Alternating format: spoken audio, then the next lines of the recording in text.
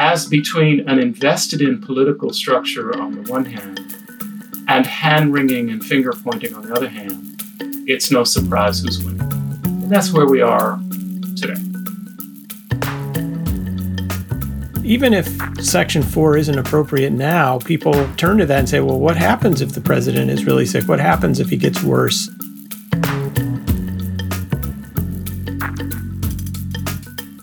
Hi, and welcome to Amicus. I am Dahlia Lithwick, and I cover the courts and the law for Slate.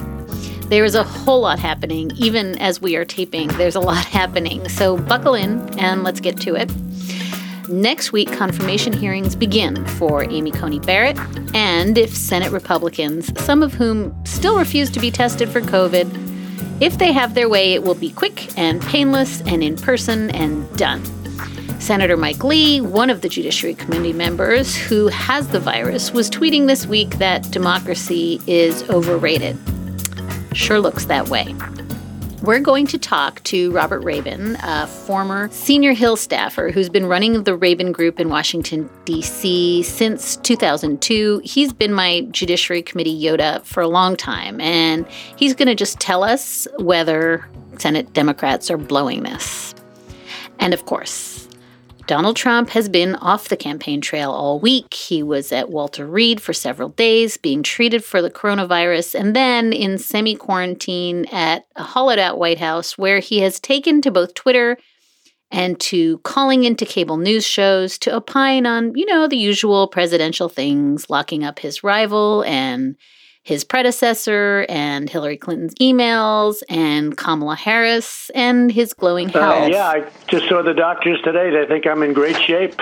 I'm in great shape. His current electoral strategy appears to consist of not much more than wanting to cough on Joe Biden in person at the next debate. Because absentee ballots, absentee ballots are fine. Do I sound flip?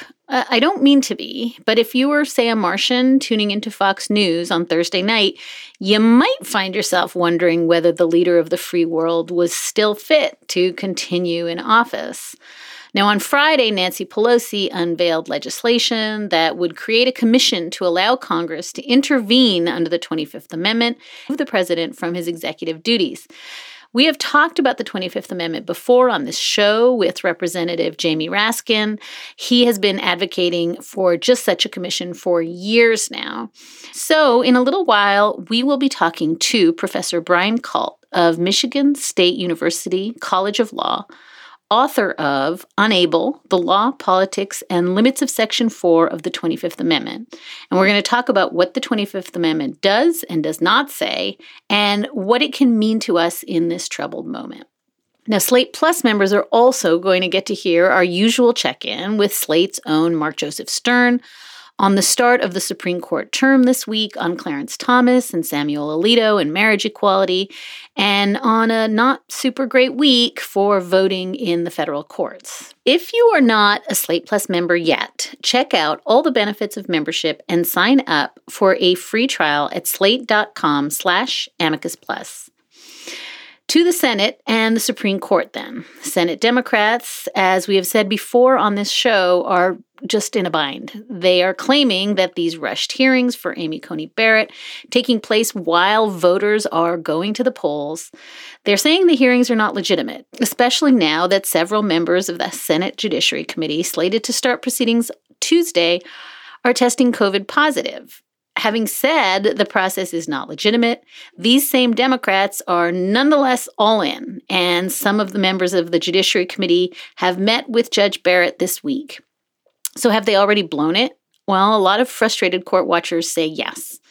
Susan Hennessy, who's appeared on this show before, tweeted on Thursday that, quote, if the press is getting it miserably wrong, congressional Democrats have only themselves to blame. The other party is attempting an 11th hour power grab and ignoring COVID relief over huge public opposition, and all you've got is some scattered messaging on Roe. Good grief, end quote. Now, here's where I confess that I, too, have been puzzling out the Democrats' game plan, or whether indeed any kind of plan for this, quote, game automatically normalizes the norm-trampling anti-democratic impulses that we are seeing from the Republicans yet again. So I am turning to one of my favorite Hill whisperers. Robert Rabin is a former senior Hill staffer serving as counsel to Congressman Barney Frank, as Democratic counsel to subcommittees of the House Judiciary Committee, and as Assistant Attorney General at the Department of Justice under former President Bill Clinton. Since 2002, Robert has run the Rabin Group. He's also, in his ample spare time, formed Hispanics for a Fair Judiciary, Friends of the Museum of the American Latino, Green 2.0, Committee for a Fair Judiciary. Oh, it goes on. So, Robert, welcome to Amicus. Thank you for joining us. I need you to explain all the things. Dahlia, thank you so much for having me. Robert, I think I want to just start with this, and this really has been made manifest even on this podcast.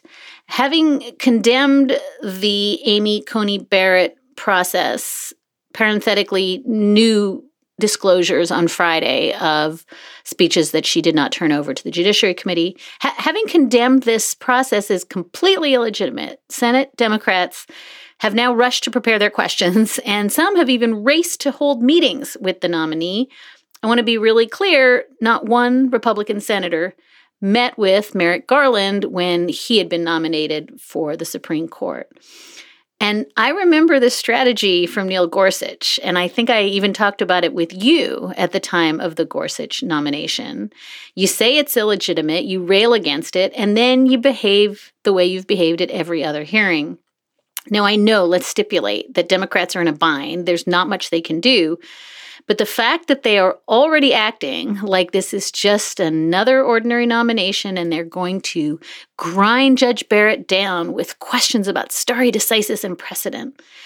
They're acting like they're going to lose, and it's making some of my colleagues on Twitter exceptionally crazy. So can you talk us through this box and help us understand what is the game plan, if any, and what am I missing? You asked how to make sense of it, and I think there's only one way to make sense of it, which is to accept and then do something about an asymmetry that we have been engaged in for several decades now. And that asymmetry is that, I'm going to say the conservatives, not the Republicans. Conservatives have treated the composition of the federal judiciary as a political question. It is a manifestation and exercise of political power. If you care about policy, then you care about judges, and policy is formed in politics. And if you want to validate and reify your policy, you have to care about the composition of the judiciary. So for decades, conservatives have invested in the politics of the composition of the judiciary. Progressive, what we now call ourselves progressives, we were liberals for a minute. We're now progressives. We have invested in the diversity of the judiciary, the integrity of the judiciary, and seeing the judiciary as fierce but independent protectors of liberty. What you did not hear me list are the politics. What you are seeing this and next week is a symptom of that problem.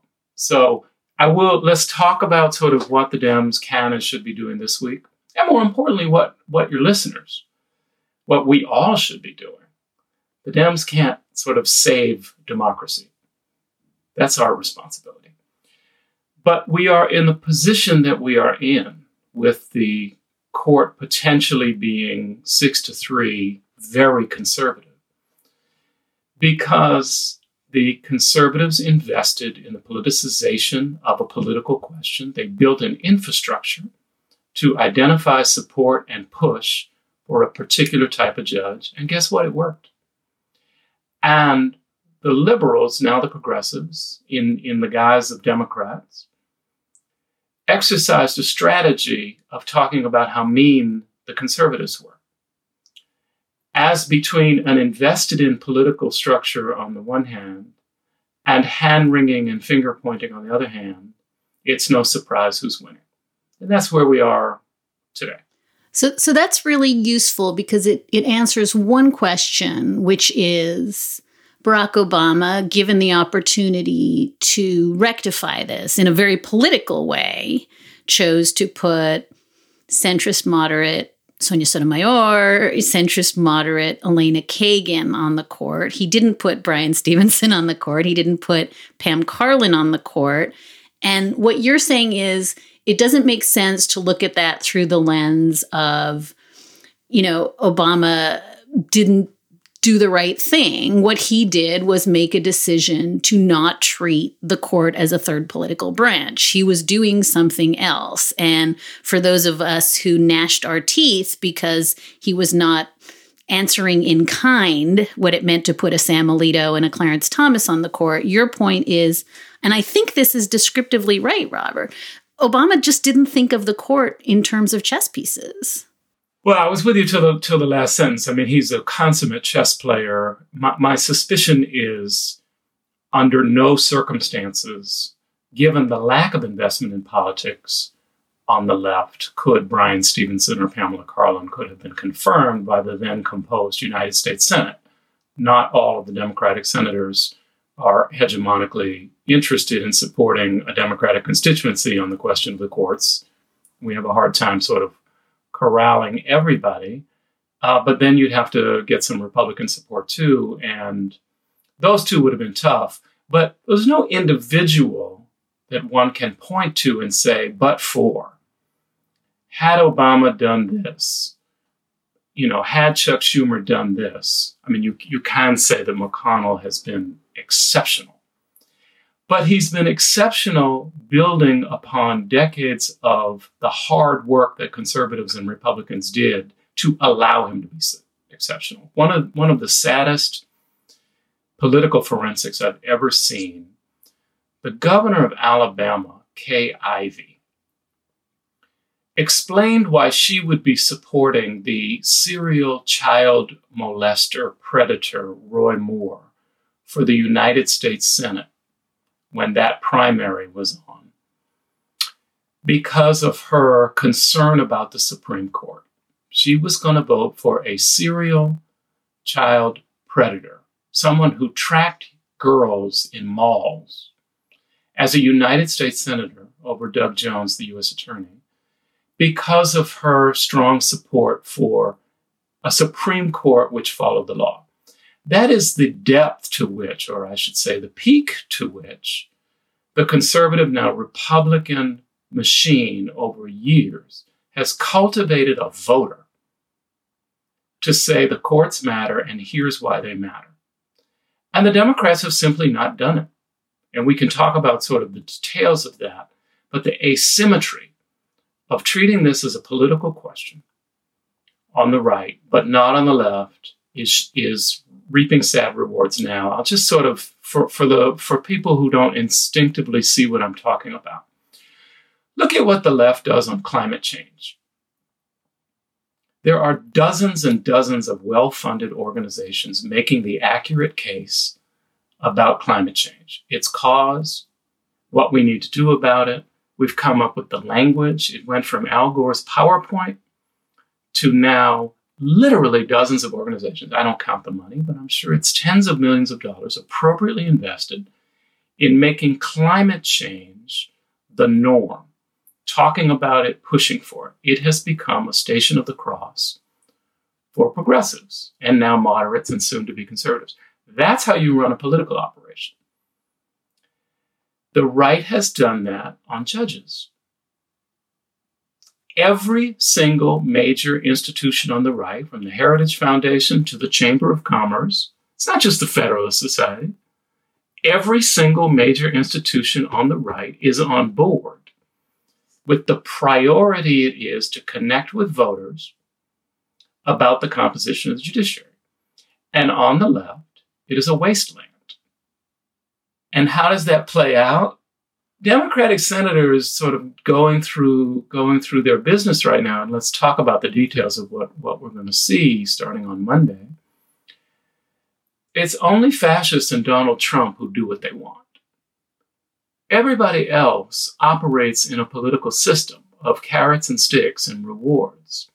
The Democratic senators in 2020, given the history I've just told you, they can't magically create an impassioned constituency of voters who are picking up the phone or texting or having rallies, and not just in Democratic offices. Sort of the goal right now is not to surround Chuck Schumer and make him fight harder.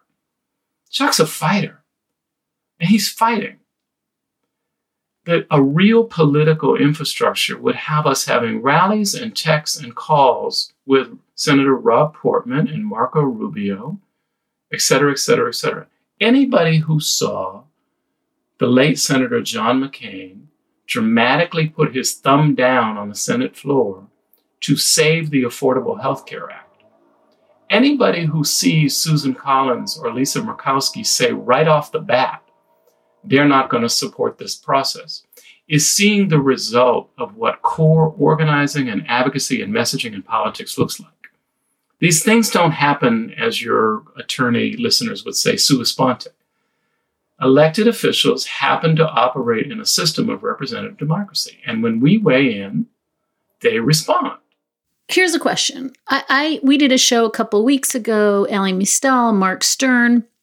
All three of us agreed this is not a legitimate process. We should not legitimate it, which is how I started with you. And a slightly irate listener wrote in and said, it's a perfectly legitimate process. Maximalist power. Republicans control the process. Republicans get to have their hearing.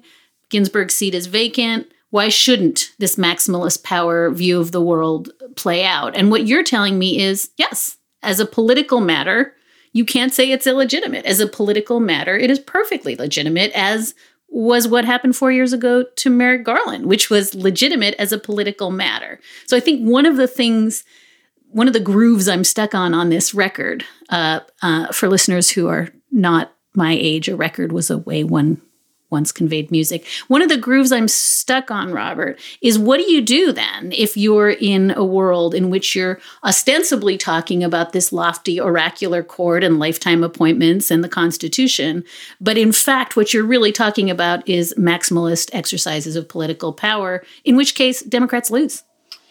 Well, we do keep losing. We will win when we invest in maximal power, political power, and we exercise it. It's very hard. I mean, it's conceptually impossible and practically, therefore, impossible to say something is illegitimate and then I want 17 million Americans to weigh in with the Republicans about why they shouldn't go forward. So, if when my daughter dated a boy that I didn't like, sitting on the sidelines and not saying something may not have been the most effective thing for her health and welfare. This is, when she was 16, not when she was 26. It's very, very, very hard to mobilize people to get involved when your organizing principle is this shouldn't be happening. So one could imagine a way to mobilize people about getting involved was to have as witnesses, Jorge Ramos from Univision, or to have President Barack Obama come and defend the affordable health care. If your organizing principle during the hearing is that Judge Barrett is going onto the court because Trump, McConnell, and Barrett want to take your health care from you, then let's hear from Barack Obama defending the Affordable Health Care Act. If this is about speaking to millions of Americans about why this is put aside illegitimate, why this shouldn't be happening, sort of the standard issue, let's have legal beagles come in and talk about her stare decisis, that's going to be a snooze. That's not going to accomplish the goal of getting millions of people involved about why this is a disaster. Robert Bork was defeated because millions of people saw something that appalled them and they weighed in and they did something about it. It's unlikely for that to be the case next week if sort of the hearing is a standard issue, oh, she's so mean and this is so mean. But we'll see. We'll see. The Democrats are fired up. I was going to say they have the attention of the American people. The truth of the matter is it's now page 17 news. For those of you who still read a hard copy of the newspaper, page 17 followed page 16. And it meant it was sort of deep. It's not front page news right now. We have an erratic president.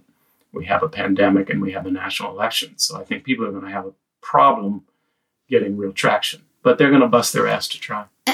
And at the risk of both talking about Bork and our teenage children, your formerly teenage daughter, my 17-year-old son, who is a keen consumer of news, on a walk this past week said, well, Dems started it. They started it with Bork, and this is just payback. And he's a smart kid, but he full on believes that if Ted Kennedy hadn't given his Robert Bork's America speech and the Democrats hadn't killed the filibuster and all the bad things that the Dems did, that this wouldn't be happening. And I'm really struck by how two parts of this. One is how salient this starts at Bork narrative. Everyone buys it, including apparently my son. And two, the magical thinking around that Bork seat for conservatives. I mean, I think there's really a feeling that Bork should have gotten this seat. He didn't get it. Kennedy took it. He betrayed us. There's a sense in which the Bork moment is a turning point that I don't fully understand. Well, congratulations for having a 17-year-old who engages with you on those conversations. So I'm smiling. You can't see it on radio, and I have such a dour demeanor. People may not be able to pick it up, but I'm smiling at the prowess and the efficacy of people who brand around politics. So let me tell you a little side story. 8 families in the United States, McClatchy, Gallo, some of the wealthiest family, the Walton family owned Walmart. They banded together some years ago because they don't like taxation on capital gains. And they want to be able to give their hundreds of millions or billions of dollars to their children and not be taxed on it. So they invented something called a death tax, which most of us, if we even thought about it, not that we're eligible, we would call an estate tax.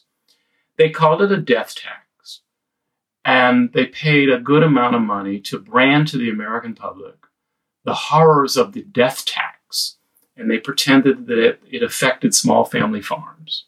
And it got to the point where George Bush was running for re-election, and he would yell at a rally to construction workers, hard hats, making $48,000 a year, and we're going to eliminate the death tax. And the hard hats would scream, yeah, we're going to eliminate the death tax. So that's an example of brilliant branding and hammering a message home. So yes, it all started with Bork. Bullshit. We had senators killing each other on the Senate floor in the 1800s, and they caned each other. And we've had assassinations, and we've had people exposing presidential infidelities and children born out of wedlock. So nobody started anything. We're fighting about power. And it matters. The composition of the court really matters. And people have invested an enormous amount of resource and attention into explaining to the American public why this matters. And the right has candidly done a much better job on the left. Here's where the left does great. We rally gorgeously around an exceptional minority nominee. I ran the outside effort to get Sonia Sotomayor on the court, and it was fantastic, and it was glorious. We can rally on defense when there's sort of a judge who feels like he came right out of the White Citizens Council and he's offensive, and we come together to point out how awful William Pryor is.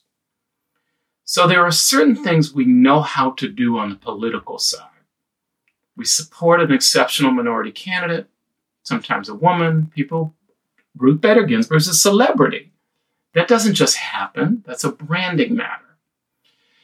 But what we don't have, and why the whole is less than the sum of the parts on the left, is a consistent, sophisticated infrastructure that worries about the entire composition of the judiciary.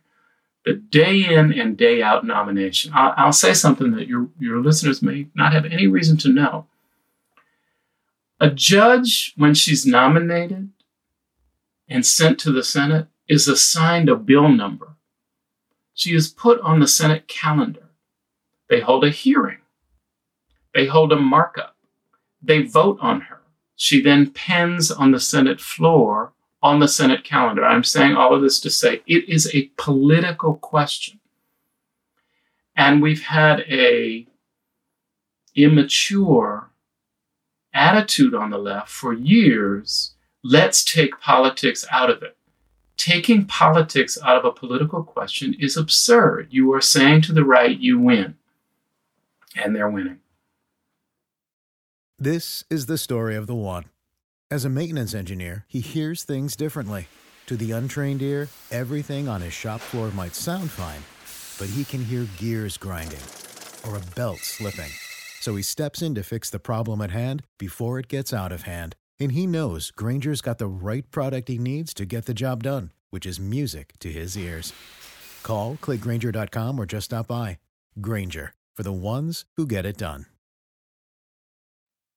Let's return to our conversation with Robert Rabin. He's founder of the Rabin Group and former senior Hill staffer and assistant attorney general at the Department of Justice under President Bill Clinton. So here we are. Hearing's about to start.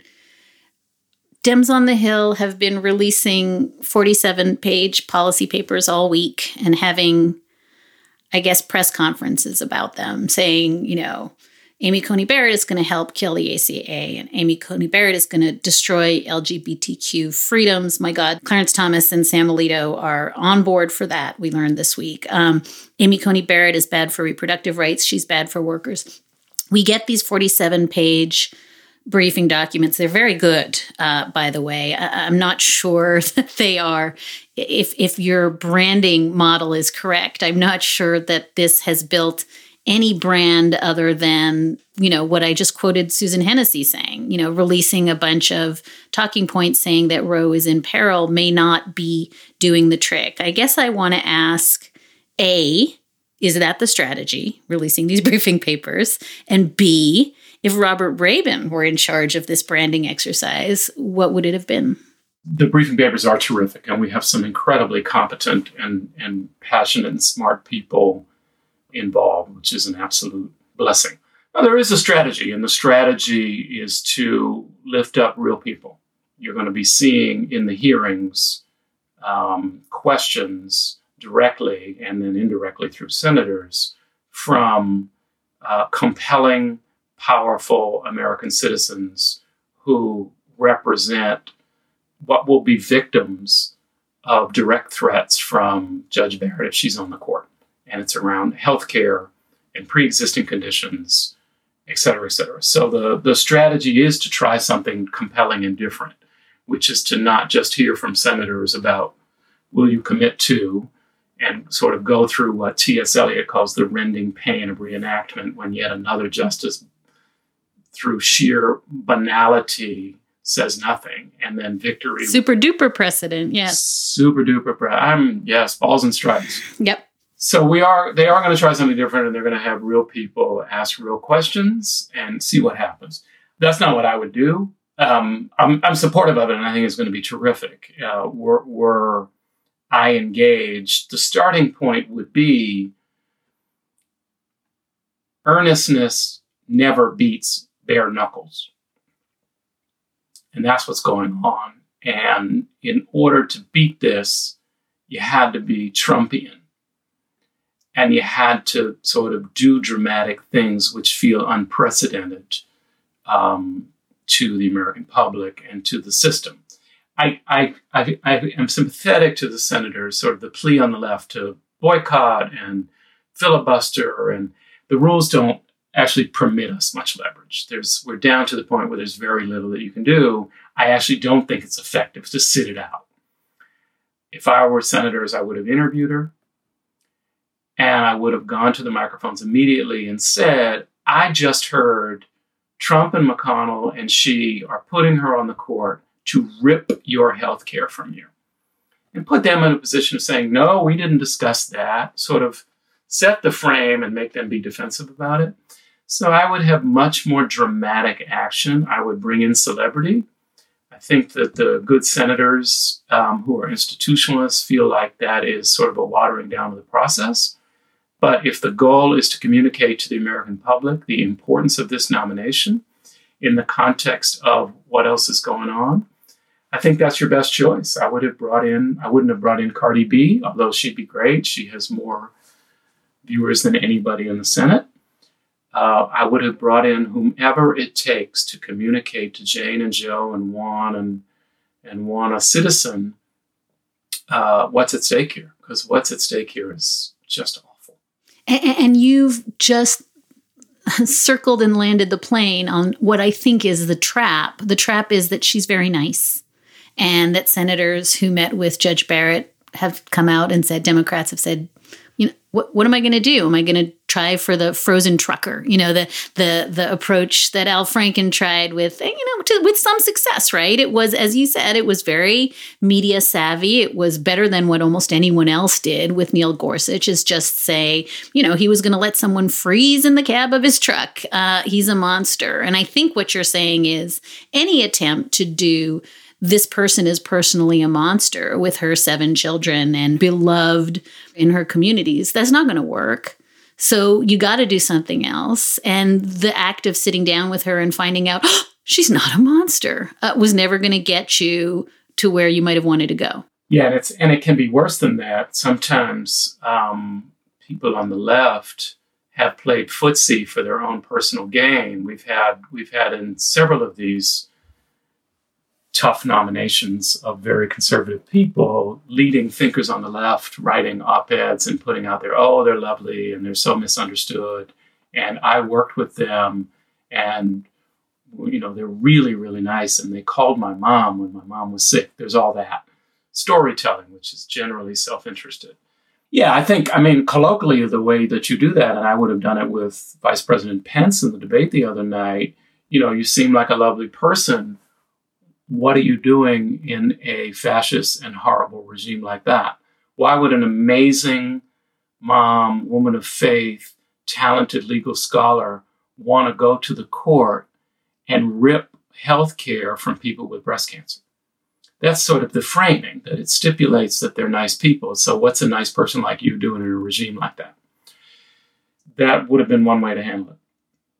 And I credit them. They are shrewd. If you don't do anything but praise her, then you're anti-Catholic. They're not the only people in the world to have invented sort of a hair trigger for criticism as a way of, the best defense is a good offense, which is what's going on. But it has absolutely stymied the Democrats on the Judiciary Committee from going deeper onto the question of, what is the role of her faith? How are they separable? So they got the right has kicked our ass and put them in a box about their ability to ask legitimate questions. And just to follow up quickly on that, Robert, is there, I've got to say, I've spent since 2017, when her hearings for the 7th Circuit played out as they did, I've spent since 2017 giving speeches and trying to craft the line of questions that probes this issue. Thank you, Judge Barrett. You have written enthusiastically and expansively about the intersection of faith and judging and how to think about it. I don't know how you frame that question without being, drawing back a bloody stump and being called anti-Catholic and biased. So I don't know what that line of questioning looks like. Yes, it's a tough one. I'll point out the context is completely political. If she were a member of the Nation of Islam and worshipped at the Farrakhan Muhammad Mosque on 183rd Street, and nobody would have had any problems asking questions. So the challenge is not the framing of the question. The challenge is, can you stand the heat when someone slaps back and says you're whatever? I've been Jewish for 5,781 years. I am not unfamiliar with the ability of my people, no matter what the question, to come out of the box and say you're anti-Israel. Well, no, I'm trying to have a conversation with you about the Palestinian question. No, you're anti-Israel. So this is not specific to her, but this is a question of raw politics, and it's only people of faith who have political power who can actually raise the bar against criticism so high that you can't ask any questions. It's the minority religions that I want to worry about. I want to ask you one more thing under your umbrella, Robert, of, no, this is a branding problem, and that is this thorny issue of court packing. I think this week was the first week that I went all in on, and I think Susan Hennessy, who I quoted at the top of the show, all in on court packing. This is a branding problem. We shouldn't be calling it court packing. I like to call it systemic structural court reform or something similarly anodyne, balls and strikesy. What does it mean that, talk about putting someone in a box, both Mike Pence and Donald Trump seem to believe they're going to win this election? I think Fox News agrees. If they can just get Biden to admit that he's got a really, really elaborate court packing plan that he's not telling anyone. And that issue has come up now twice in debates.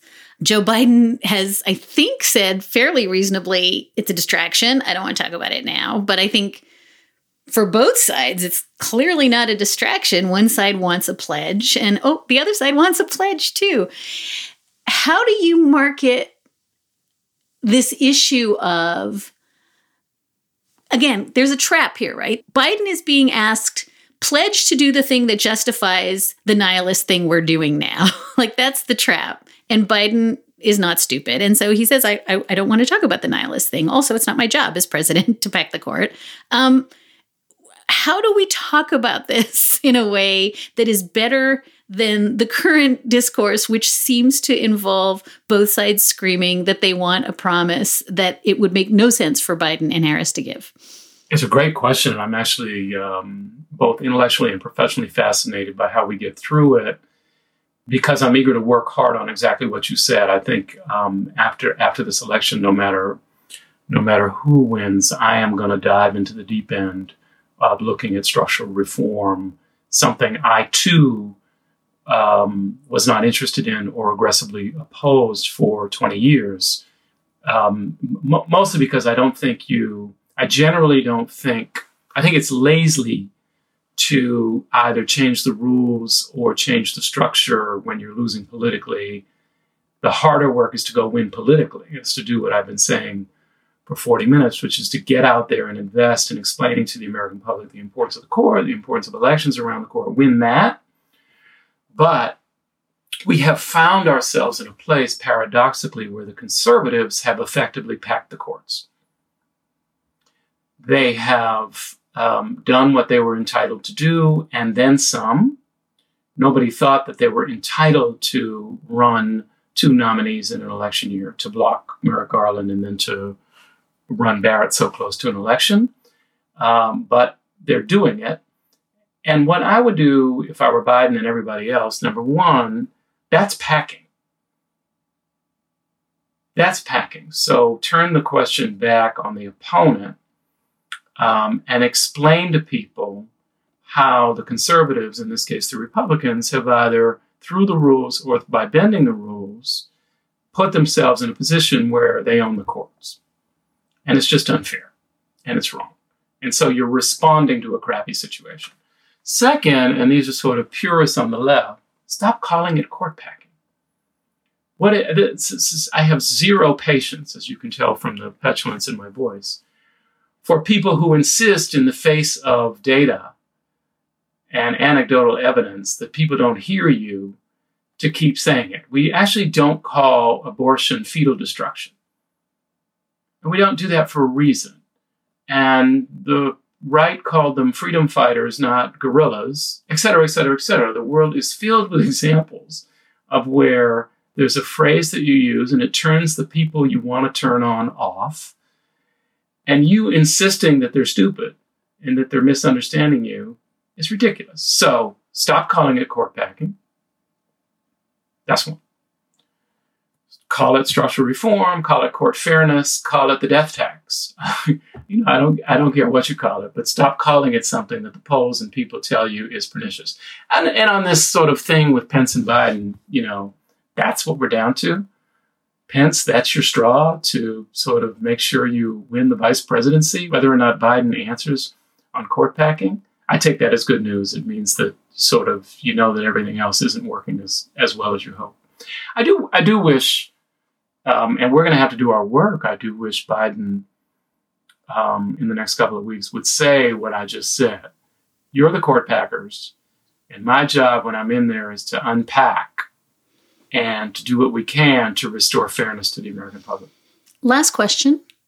You and I have been proceeding as though the problem is Mitch McConnell and slightly sidelining the fact that the president is in the White House calling for indictments of Hillary Clinton and his opponent and about to shed virus, apparently, on rally goers. Wanting to cough on America. That's the other plan. Get Biden to commit to court packing and cough on Americans. But I do want to ask, because I sense there's a little bit of a fault line suddenly emerging between Bill Barr, who has been all in on all of it, on weaponizing the DOJ to go after Trump opponents, on parroting the ridiculous language of vote suppression and, mail-in ballots as fraudulent. Bill Barr has been all in. Something's happening now. And I don't know if it's the Durham report, news that's emerging Friday morning that the Durham report is not going to be the October surprise.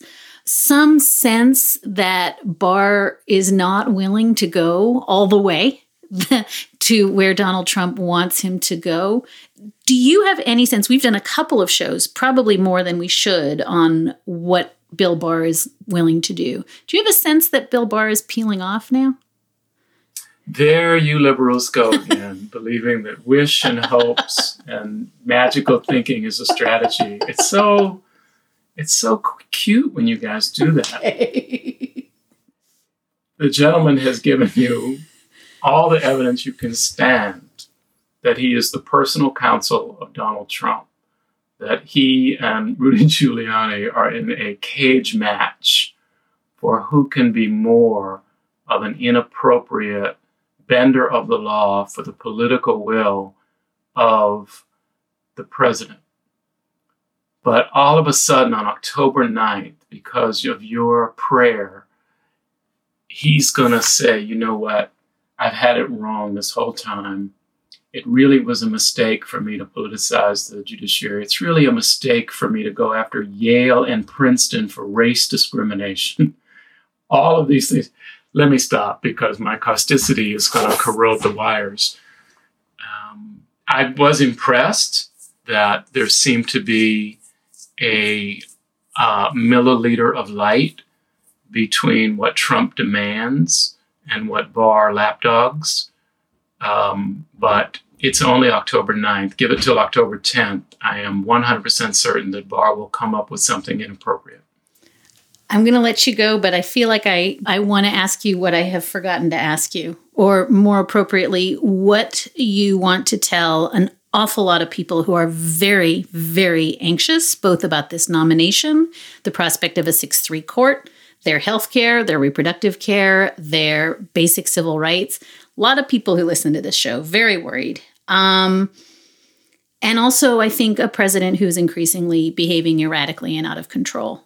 And the possibility that their ballot's going to get thrown out. What's the ballast here, Robert? What are we telling people to do?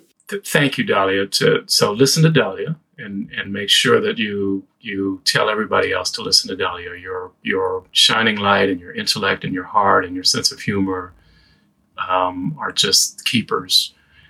I'm a person of faith. I'm a Jew who goes to church. I love the Lord, and I'm very, very optimistic. I also love this country, and we're a representative democracy. And I keep wanting to say to my friends on the left, in a representative democracy, you have to represent, a word which has changed in meaning over the time. On gun safety, we're mad at the NRA because they're so powerful. Well, here's an idea. Get off your couch, call your member of Congress and say, I want the following gun safety. People on the left don't march and organize and vote around gun safety. Well, that's true around a lot of issues. We will have an exceptionally better performing national politic on judicial issues, on fairness, when people in a sustained and smart and sometimes chaotic way organize and get involved. Call your member, write your member. When we can again, go to a town hall, get your friends to vote. It works. and you will have the system you want when you do your part. And that's what I'm excited about. I think it's coming again. Robert Rabin is a former senior Hill staffer serving as counsel to Congressman Barney Frank and as Democratic counsel to subcommittees of the House Judiciary Committee and an assistant attorney general of the Department of Justice under Bill Clinton. Since 2002, he has run the Rabin Group, and since around then, he has been one of the people I look to when I am feeling confuzzled, which I am. Robert, thank you so much for being with us this week. Thank you so much. Appreciate you.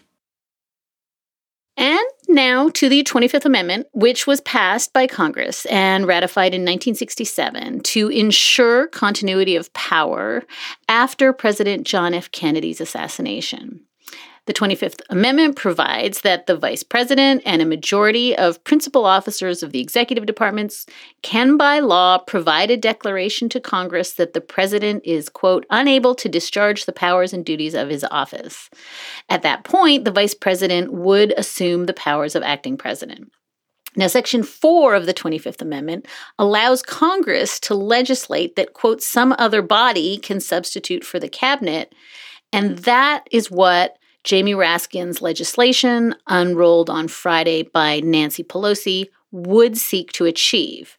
Now, this is all very confusing, and we keep talking about the 25th Amendment as though it's some kind of break the glass if he's crazy moment, but it's just not that simple. Joining us to discuss this is Brian Kalt, professor of law and the Harold Norris Faculty Scholar at Michigan State University College of Law. He's the author of Unable, The Law, Politics, and Limits of Section 4 of the 25th Amendment, Oxford University Press. And Brian Kalt, welcome to Amicus. Good to be here. And thank you for your time. I know you've been hopping this week, but I wonder if we can just start very briefly with Donald Trump's behavior just in the last couple of days. We have had, a diagnosis of COVID, a not super safe ride around Walter Reed, some very erratic tweeting, some very erratic interviews. And I want to start with the caveat that you're not a doctor, I'm not a doctor.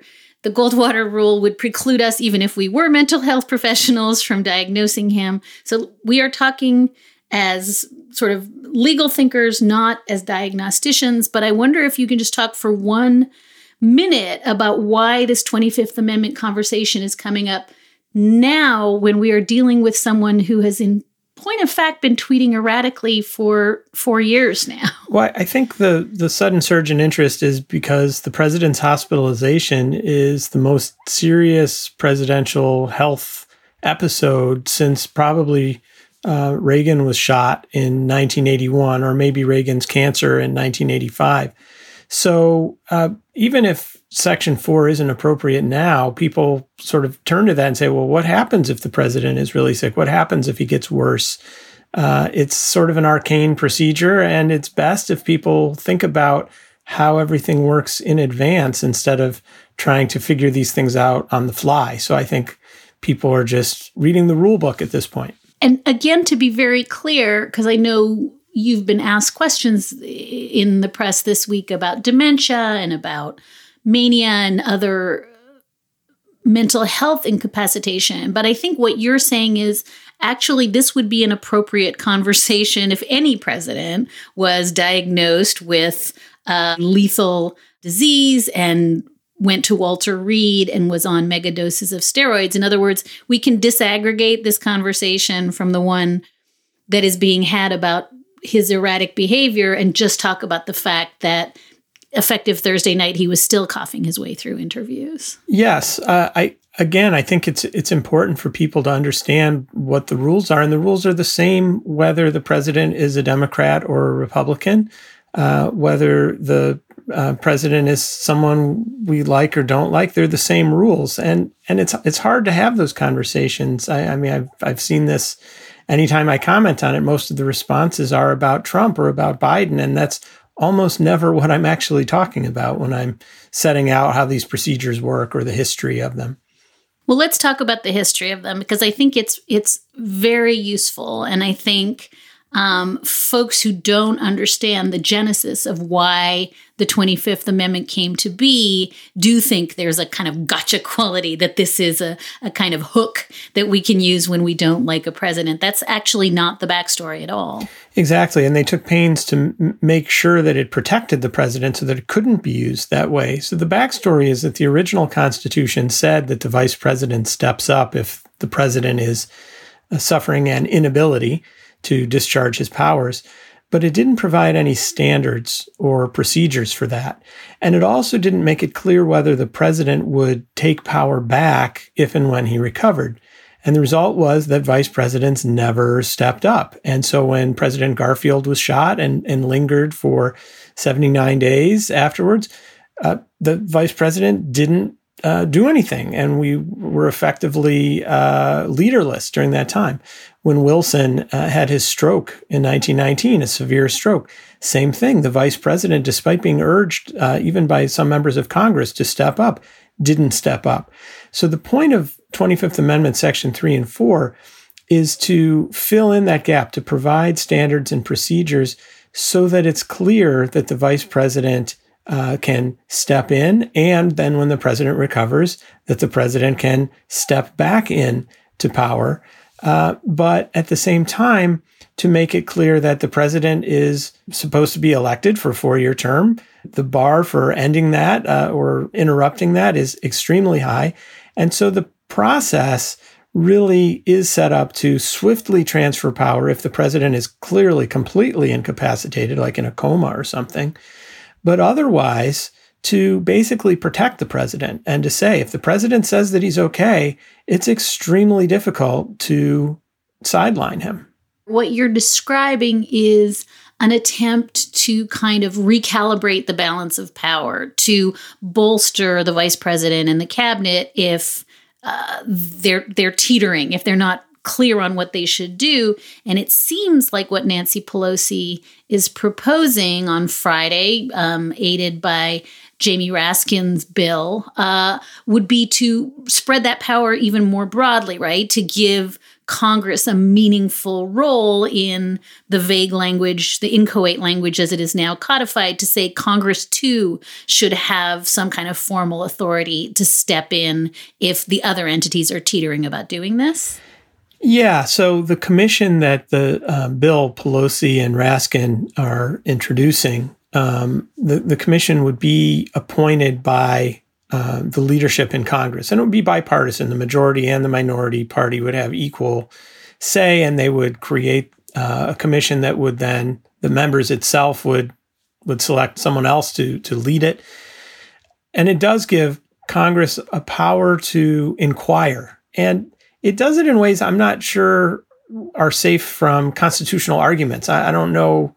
I would feel more comfortable if they had adopted a mechanism that there's no possible constitutional arguments against it, because the only time someone would raise those arguments would be in the middle of an episode when we don't want to have to litigate. But it's also important to note that it doesn't change the fundamental architecture of Section 4. So it would just take the cabinet's role and swap it out for this commission, but you would still need the vice president to sign on to displace the president. You would still need the vice president and this commission and 2/3 in the House and Senate to disagree with the president who says that he's fine in order for the president to be sidelined. So the bill would involve Congress in the process more. It would involve this commission in the process more, but it's not like it would create some mechanism whereby some unaccountable commission or Congress could get rid of the president. The protections Section 4 offers are still in place. If this is invoked against the president, what are the protections that are detailed that the president can then invoke to protect himself? So Section 4 says whenever the president declares to the Speaker of the House and the President pro tem of the Senate that he is no longer unable to discharge his powers, he sends that declaration. The vice president stays in charge while this is all hashed out. But once he does that, the vice president and cabinet or commission, if they set this commission up, but always the vice president, they have 4 days to disagree. And if they disagree, then it goes to Congress. If they agree that he's fine, then he takes power back. If they disagree, it goes to Congress. They have 21 days, and only if both the House and the Senate vote by 2/3 majorities that they agree with the vice president and the cabinet or commission, does the president stay sidelined. So the biggest protection there is if he says he's okay, basically all of these ducks have to be in a row against him. And so that means not only his own vice president, but substantial members of his own party in Congress. More members of Congress than would be needed to impeach and remove him. So again, this can't be used just to get rid of someone because they're doing bad things or something like that. It really is meant to be for complete or near complete incapacitation. And remind me if this is correct, Brian, but this is in part because everybody looks around after JFK is shot and they go, holy cow, we don't have a procedure.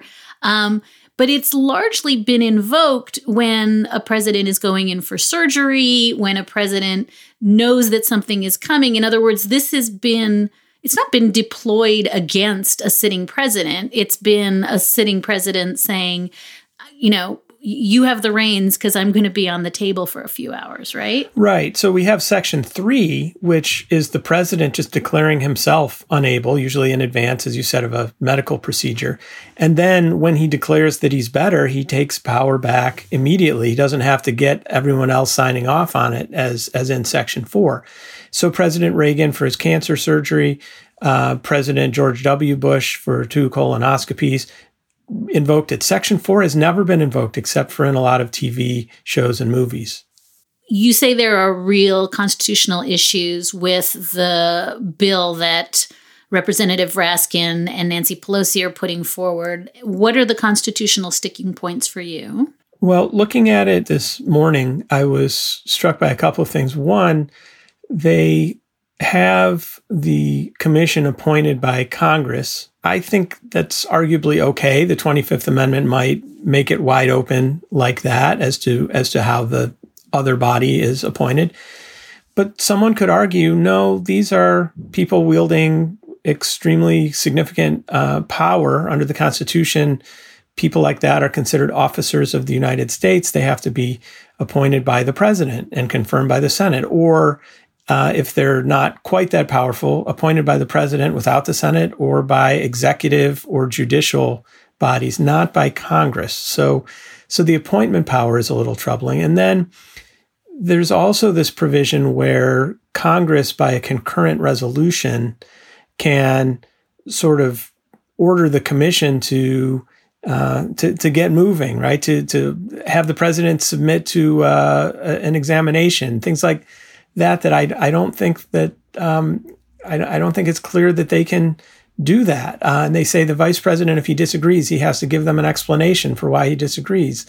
The 25th Amendment was designed to give Congress the role on the back end if there's a disagreement between the president and the vice president and cabinet or this commission, not to sort of inject itself in at the beginning. And I think that this bill kind of runs afoul of that. And again, maybe it's fine constitutionally, but maybe it's not. And if the only way to find out is in the middle of an actual case to have a court have to intervene, then we've defeated the whole purpose of having this swift, certain procedure. So that's the thing I've been wondering about reading your Twitter feed is I think you would be the first to concede there are real problems with Section 4. And I think you're also the first to say this is not the environment under which we rush into action to change Section 4, that these conditions, doing it kind of on the fly is the worst possible way to think about this. So it does raise for me this question of, Brian, if you could rejigger Section 4 to make it more functional in a future emergency, not doing it this week on the fly, what would that look like to you? Honestly, I think that the framers of Section 4 did a pretty good job. I think the real problem is not with Section 4, it's with the system in general. Because everyone said, and this is true of the entire Constitution, the Constitution rests on an assumption that the people we elect and appoint to run the government will do so with the best possible motives in good faith. And I think everything has gotten so polarized, so politicized. And it's not just about Trump or Biden. It's just in general, this assumption that everyone is going to do what is best for the country instead of what is politic at the moment, I think has never been weaker. And so when we say the vice president and the cabinet are the ones that start off this process, the response that I see from people who want Section 4 invoked on President Trump is they say, oh, well, the cabinet, they're just a bunch of sycophants, and people think a lot of them are acting secretaries, which isn't true. There is one acting secretary, but that's it, and it doesn't really matter. That's not what Section 4 is about, right? If he is completely incapacitated, then the president is going to face a Section 4 action. If he's in a coma, it doesn't matter how sycophantic the cabinet is. They're going to recognize that this is what Section 4 is about. They're going to invoke it. If it's a more ambiguous case where we're worried that the president is sort of not incapacitated but impaired, and people say, oh, well, maybe we should think about Section 4. Again, Congress is there as the backstop. And so what troubles me is that it used to be you'd say, well, if you need 2/3 of the House and 2/3 of the Senate, it would have to be a pretty clear case. The difference now is that you watch the different cable news channels and you get totally different versions of reality from one as from the other. And so again, this isn't about Trump or Biden, it's whoever the president is, they would have to be completely, obviously incapacitated to the satisfaction of members of his or her own party in both versions of reality. And it's a darn rare thing these days to have both versions of reality agree on what's happening. So I think the system is the problem, and there's no way that we could write Section 4 that would get us past that fundamental problem. I love that. I think it could be the tagline for this whole show is that the Constitution just doesn't do the work if folks are not operating in good faith. And I think that's right. I think the only other thing I want to ask you, and maybe this is one jump outside your lane, but I'm curious about these questions of privacy and claims that the public just doesn't have a right to know, when the president was last tested. The public doesn't have a right to know details of the drugs that he's currently taking. And I guess I just want to know how this sort of larger medical conversation about privacy inflects on your concerns around Section 4. In other words, I think Section 4 does require some level of disclosure that we're never going to get anymore because of the reasons that you said, because of polarization. So do we assume that Section 4 only works if the privacy rules and the medical privacy rules are suspended? Well, the framers of Section 4 assumed that when the vice president and the cabinet made these decisions, they would have medical advice if need be. Right? If the president's in a coma, you don't really need medical experts to tell you what that means. And in an ambiguous case, it might not be enough. The question is, can he function in the role, or are we left with an unmanned helm? That's not usually going to require medical information, but we do want them to have good medical information in these ambiguous cases. We want to know, like, how bad is he? When's he going to get better if the president is sick? I think privacy is an issue, but I think when you're president, you give up that right to privacy. I think the bigger issue this has been an issue before the 25th Amendment, after the 25th Amendment, with only a few exceptions. Presidents tend to cover up whatever is going on with them physically. It's always been that way. It's always been an issue. And you can look at every single episode of this with maybe two exceptions in the last century and say, the public didn't know. And it's not for privacy. It's generally because the president doesn't want to upset the stock market, or he doesn't want to appear weak. Something along those lines that we could call political considerations rather than personal ones. So it was ever thus. I don't think that there's any good way to change that other than presidential leadership, right? President Eisenhower is very forthcoming about his many health conditions. And I think that helped. And I think that led us to having the 25th Amendment. He really got that process going. So a future president, I think, could make a big difference just by setting an example. But it's hard to change norms and patterns. So it would maybe take a few presidents in a row to do that. But you never know. You never know. Brian Kalt, professor of law and the Harold Norris Faculty Scholar at Michigan State University. He's the author of Unable, The Law, Politics, and Limits of Section 4 of the 25th Amendment. Thank you so much for being with us on short notice this week. Oh, thank you again. And that is a wrap for this episode of Amicus. Thank you so much for listening, and thank you so very, very much for your letters and questions. We are trying to get to them all. You can keep in touch at amicus@slate.com, or you can always find us at facebook.com/amicuspodcast. Today's show was produced by Sarah Birmingham. Gabriel Roth is editorial director. Alicia Montgomery is executive producer. And June Thomas is senior managing producer of Slate Podcasts. And we will be back with another episode of Amicus, very possibly as soon as next week. Until then, please take good care. Take care of each other and hang on in there.